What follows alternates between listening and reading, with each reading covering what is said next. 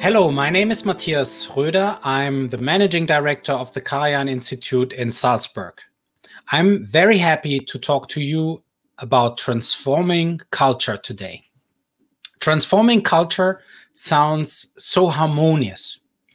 Everything is in the flow, so why not culture? Transforming culture sounds like the natural thing that happens when you let things just be. But culture often resists transformation.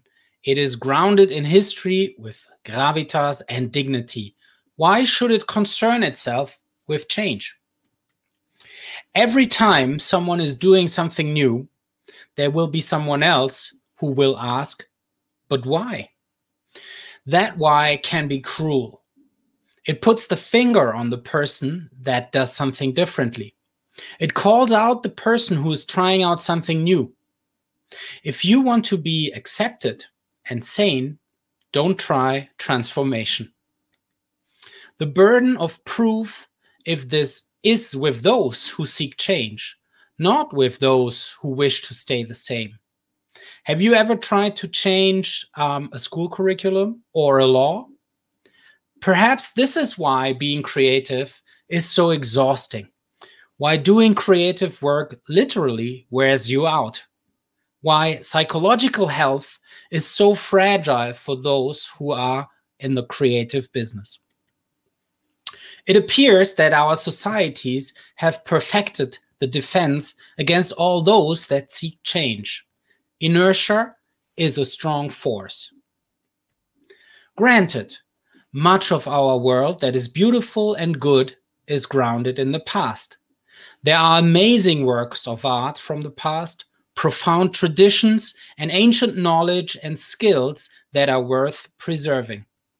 But our societies equally need the daredevils who are challenging the status quo. If we only concern ourselves with what we already know, what kind of world would that be? We need those who seek out the borders, who go to the places where it hurts, for it is only there that we are doing work that really matters. The past year has been a terrible experience for many of us. We have lost loved ones, have been put out of work, or had to change our way of life upside down. The future is still unclear for those working in the cultural sector. Will audiences come back?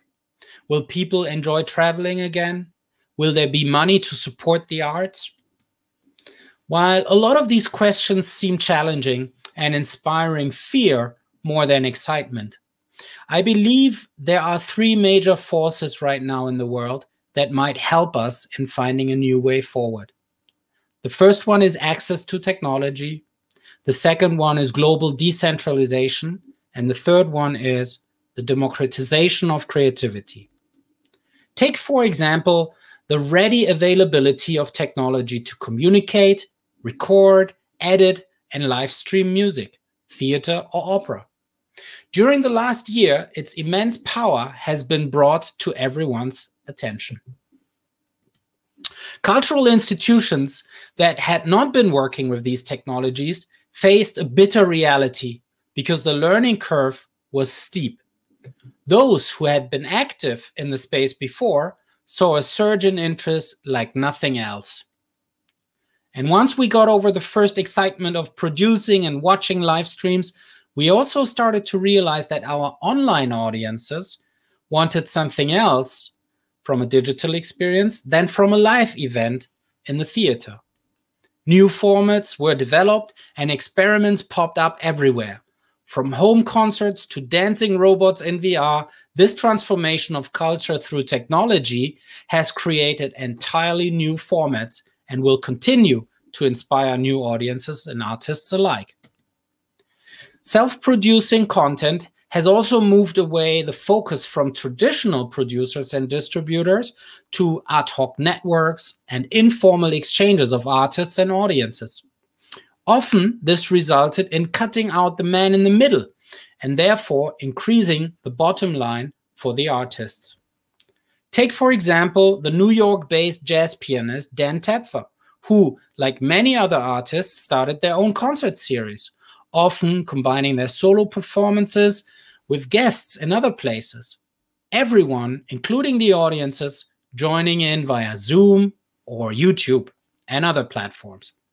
The amazing part is setting up a ticketing system takes a few hours, and you can sell tickets to a global audience and the proceeds go to the artists directly. More recently, digital artworks have been sold to the tune of $60+ million. Previously, these digital images were basically worthless, because why would I buy a file that can be copied by anyone and therefore be in their possession as well as in mine? But today, thanks to blockchain technology, an official owner of the artwork can be registered, and that record cannot be falsified, tampered with, or forged. There can still be copies of digital art for sure, but there will be only one official owner registered on the blockchain. So this technology and the decentralization has created a new market for cultural artifacts. In both of these examples, a tendency from central authority towards decentralization is present. Imagine what this development will allow artists to do who are currently struggling with censorship or exploitation. Finally, I believe that in the past year, we have seen the beginning of a new movement in thinking about creativity. More and more people are discovering that they are, in fact, creative themselves. Just by having to deal with the crisis, each and every one of us realized the power of their own creativity on a daily basis. And I'm not talking about artistic creativity only. I'm talking about creativity in business, in science, in education, in every field of human existence. Politicians and business leaders and educators are taking notice of that. We see that in our own foundation. Without creative humans, there will be no innovation, no prosperity, and ultimately also no transformation of our culture. Thank you very much.